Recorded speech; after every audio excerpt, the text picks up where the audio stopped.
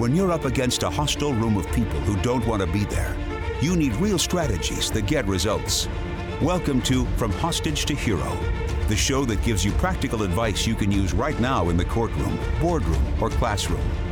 Learn how to move your unwilling audience to one that is invested in what you're saying, eager to participate, and engaged in the process.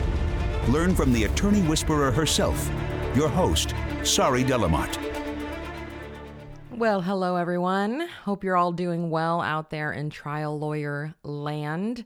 For those of you who don't know yet, although we've been screaming it from the rooftops, we just had our launch party yesterday. The book is here. If you have not gotten your copy of From Hostage to Hero, you're going to definitely want to do that.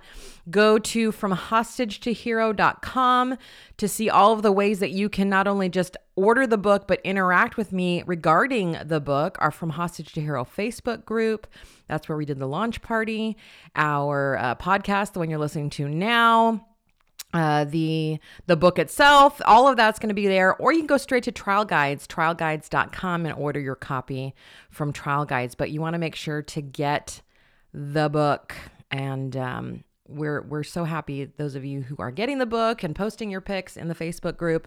Thank you so much for all of the support. It's just been a long road getting here, and I've been wanting to write a book for years, and it just wasn't the right time until it was, as many things are.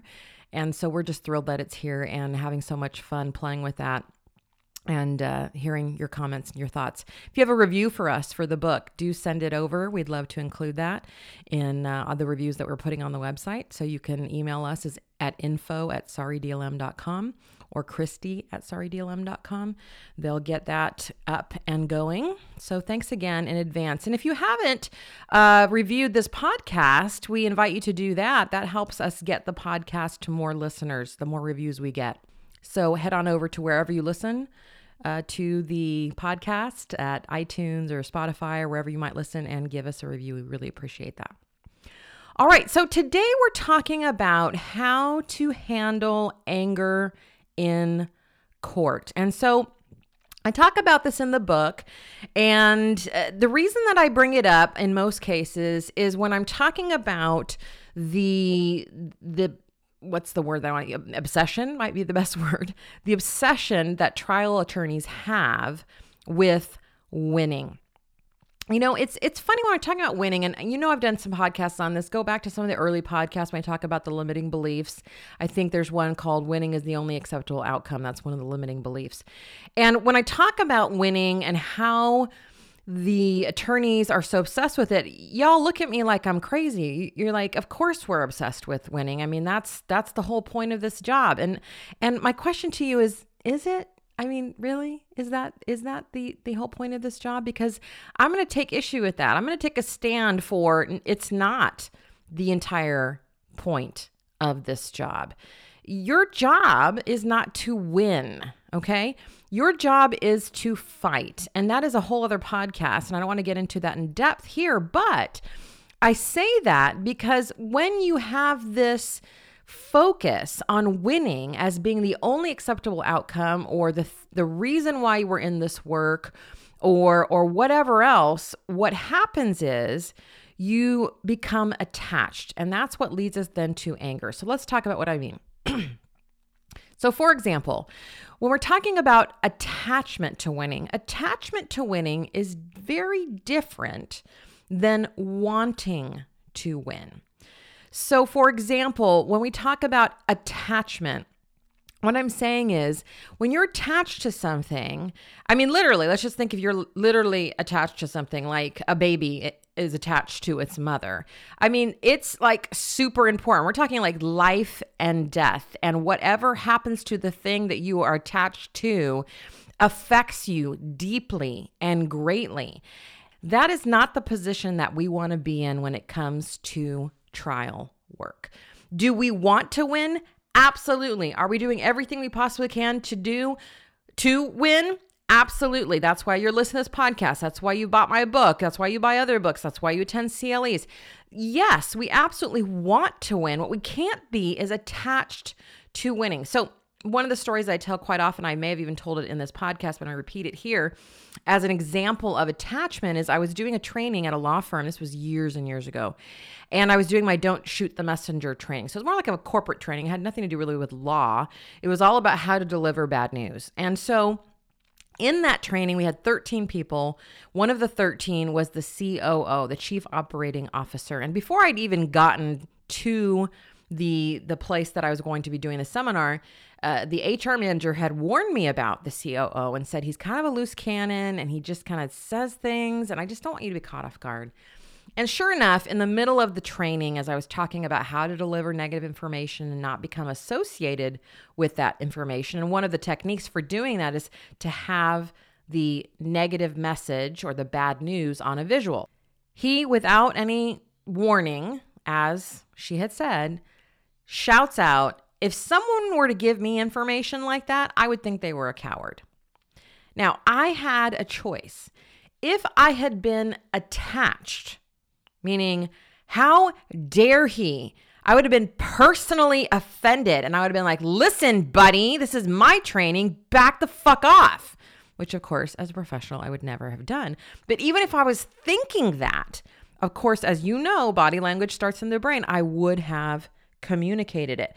So I had to be really careful to not attach to his stuff, by the way, had nothing to do with me. And when I became unattached, when I was able to say, that's because you love to argue, he thought that was the funniest thing he'd ever heard. And he was totally mine for the rest of the training, absolutely with me on board, so on and so forth. The point is, did I want my seminar to go well? Yes, for sure. Was I attached to it having to go well? No, because I can't control other people and what they do. I mean, as my coach says, the goal is to be 100% committed and 100% unattached, meaning you're all in, but you've let go of the outcome. Now, I say all of this as a ramp up to the idea of anger at court and how to manage that, because we have to look at why are we angry in the first place. And when we talk about anger in court and we talk about attachment, anger is a great indicator of attachment. In other words, we are often angry because we are attached to the outcome. Anger is a great cover-up emotion, is how I always talk about anger. It's not a real emotion in and of itself, meaning anger is always the emotion that is covering for another emotion that is underneath. For example, when you get angry because the witness is lying on the stand, we are not actually angry in many cases. We are fearful. We're scared. I mean, let's be real. We're scared that lying is going to win over the jury, that they're going to believe the lie. And if they believe the lie, that means they may vote against us, which may mean that we lose. So that's really the emotion, is fear. Anger is just the cover-up for fear. And I'm going to talk a little bit more about that here at the end of this episode. But what I want to communicate to you is that anger is almost always a sign of being attached. And that's really dangerous for you as trial attorneys because, one, anger clouds your judgment. It just does. You aren't able to communicate as clearly when you're angry, and you can't make good decisions when you're angry. And we all know that making good decisions at trial is of paramount importance. So it clouds your judgment. It gets in the way. It brings in your saboteur. I'm going to do a whole podcast on what a saboteur is, but basically that inner critic, and it just takes you off of your game. So that's one reason why we want to be really careful about how we handle anger at court. But the other reason that it's dangerous is that it always communicates to the jury, this is personal. Meaning when you communicate anger at court, you're asking the jury, non-verbally, of course, but still, to award you personally, a plaintiff's attorney, a verdict, not a verdict for your client. Because anger communicates, this is something I am personally upset about. This is offensive to me. I remember talking to an attorney who said, well, it's just so hard because I just hate when they lie and the truth, I need to stand up for the truth. I need to get angry for the truth. And I said, the truth doesn't need a defense. It needs a voice. That's what your job is as trial attorneys, is to communicate clearly and calmly that the truth is this. The minute that you bring in the anger, now it becomes personal. And you know that I'm not suggesting that you are a robot at court. In fact, that's the exact opposite of what I'm saying. I'm not suggesting that you just turn everything off and you not get angry. In fact, we're going to talk about how to deal with anger in just a minute, because it will still happen for sure. But what I don't want you to do is to get ahead of yourself. And this really brings the third reason why anger needs to be dealt with very carefully at court, is that when you are angry, it takes away the space for jurors to be angry. There's this weird thing that we do as humans, and that is we always are trying to regulate the temperature of the room. And I don't mean the actual temperature. I mean the emotional temperature. And you know this if you've ever grown up in a family, for example, of trauma like I did. So if there's someone who is always angry, upset, yelling, screaming, your job is not to join in with that. Even though no one's ever given you that job, but as a child, you kind of learn this. Your job, you come in and you try to dampen that. You try to bring it down. You try to bring everything back to neutral, to homeostasis. This is kind of how we're wired as humans, is that we always want this kind of neutral place.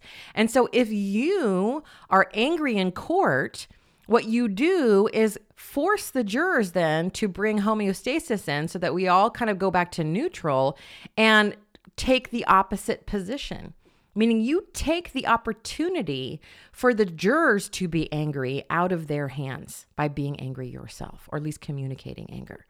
That's a big deal. We know that when jurors are pissed and angry, that verdicts go up. Because, and I've talked about this in other podcasts, but when we get to the moral, ethical center of your case, that's when we increase our verdict size. Just yesterday, I was working with a client and I was saying to him that the verdict, or the case, I should say, is never about the plaintiff, ever.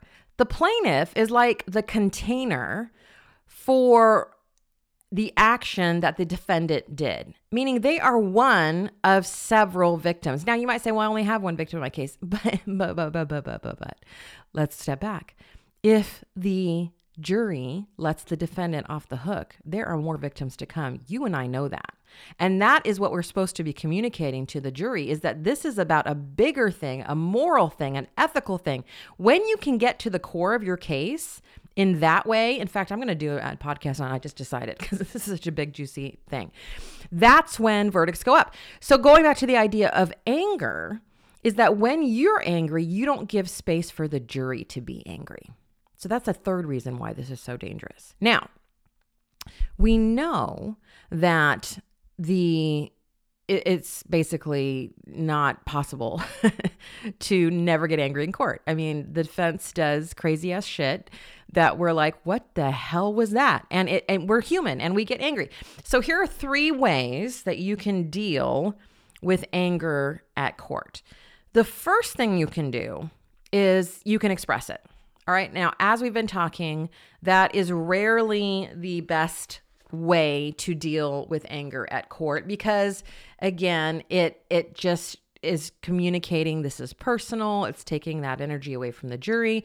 But there are obviously times where it is appropriate. Okay. In our mock jury just last weekend with the, I guess it'll be a couple weekends ago now when you're listening to this podcast, the jury wanted the attorney to be more emotive. All right. Because they said, although we don't want to have you tell us how to feel, we do want some emotional cues to show us how we should be feeling about this. And I thought that was very interesting.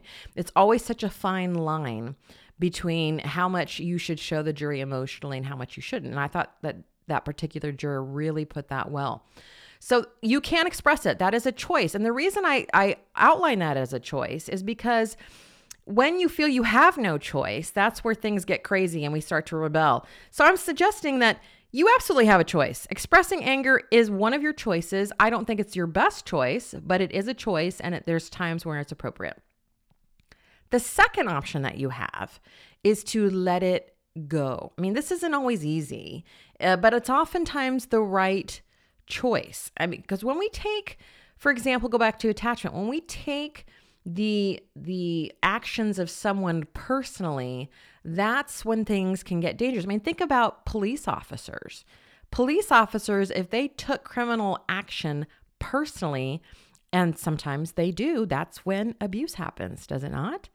Police officers have to train themselves not to take the actions of criminals personally and just view that unattached. Do police officers care? Yes, but they cannot be attached or else bad things happen. Same goes for you. So if you can let it go, let it go. But the third option is also to just let it be. I don't think we talk about this option very much in terms of emotions of any kind, but it is absolutely a perfectly good option to feel something without expressing it. I mean, many of you listening are parents. When our kids do something wrong or they disrespect us in some way, it's super easy to lose it, isn't it?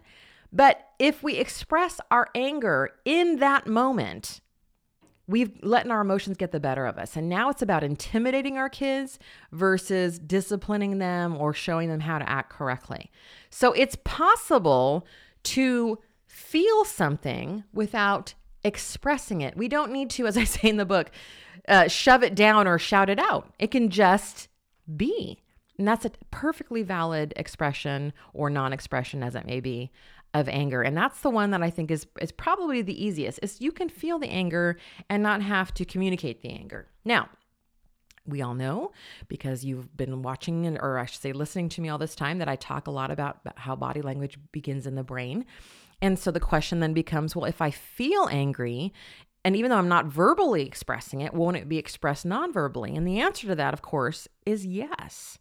Especially if you're really trying to shove it down, and which is not what I'm suggesting that you do. It's super obvious there. But here's the difference. It's okay to feel something and even non-verbally have it seep through, so to speak, depending on your motivation. So what do I mean? If your motivation for being angry is, this is going to cost me the trial because this guy is lying, that will get communicated to the jury, and that is communicating I'm attached, which is what we started the podcast with, that we don't want to communicate that we're attached. But if you are angry because, for example, lying is wrong, it's wrong to lie, now we're back at the moral or the ethical issue. And jurors can tell the difference. They can tell the difference about you being angry personally or being angry for a larger purpose. And in that way, it's okay to feel that. And if it gets communicated non-verbally, which it most likely will, that's perfectly fine. So you can express it, you can let it go, you can let it be. Those are your options. But again, coming back to this idea of why are you angry in the first place, remember that anger is a cover-up emotion. And the reason why we cover up the emotion is because we don't want to be with it. We don't want to be with it. And that's kind of huge when you think about that. And this is true in all of our lives.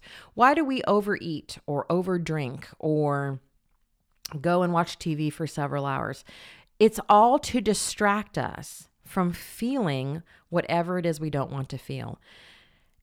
And I'm here to tell you that if you really want to be an excellent trial attorney, if you really want to take your practice to the next level, you will start to work on not avoiding feeling the things that you're feeling. Because when you use a cover-up emotion like anger, it's not allowing you to feel the actual emotion, which is fear. And there is so much wisdom in being with your fear. For one thing, the more we try to avoid whatever emotion is that we're trying to feel, the more it grows. right? Because we keep shoving it down, hiding it in a closet, putting a pillow over the top of it, sitting on top of it, right? We do everything we possibly can. By the way, just insert overeat, overdrink, all those things are metaphors for those things that we're doing. And it just grows bigger and bigger and bigger until it absolutely consumes us. The only way is through, my friends. We can't go over or under or bypass it. We have to go through. We have to feel the emotion to let it pass, to let it go out of our system. And when we're with the emotion, there's lots of wisdom there, because then we allow ourselves to figure out what we want to do with that, how we want to be with that. We just had the opening statement studio, as I mentioned, and one of the attorneys said that he had suffered some Bell's palsy with a recent bout of the flu. And Bell's palsy is, we have paralysis. And he had this little paralysis around his mouth, which caused this little lisp. And he's really self-conscious about it. And so my question to him was not, how are you going to fix that? Because it's probably unfixable at this point, he said. I said, how do you want to be with that? He gets to choose. He gets to choose how he wants to be with that. And that, my friends, is everything. That's where the true power lies. So I'm not here to suggest that you'll never get angry. I'm not here to suggest that it's never okay to express that anger. What I am here telling you today is that anger is natural. There are lots of options for you to deal with it at court. But I also want to remind you to look at and peek behind what is behind that anger. And start there and learn how to be with that, whether that's just sitting with it for 5 minutes and seeing what comes up for you instead of distract, or anger. If you can sit with it, I tell you, that's going to help you so much, not just in court, but in your personal development as well. Alrighty, well, I hope this has been helpful. Until next time, make sure you go to Trial Guides or From Hostage to Hero and get the book. We'll talk soon, my friends. Bye-bye.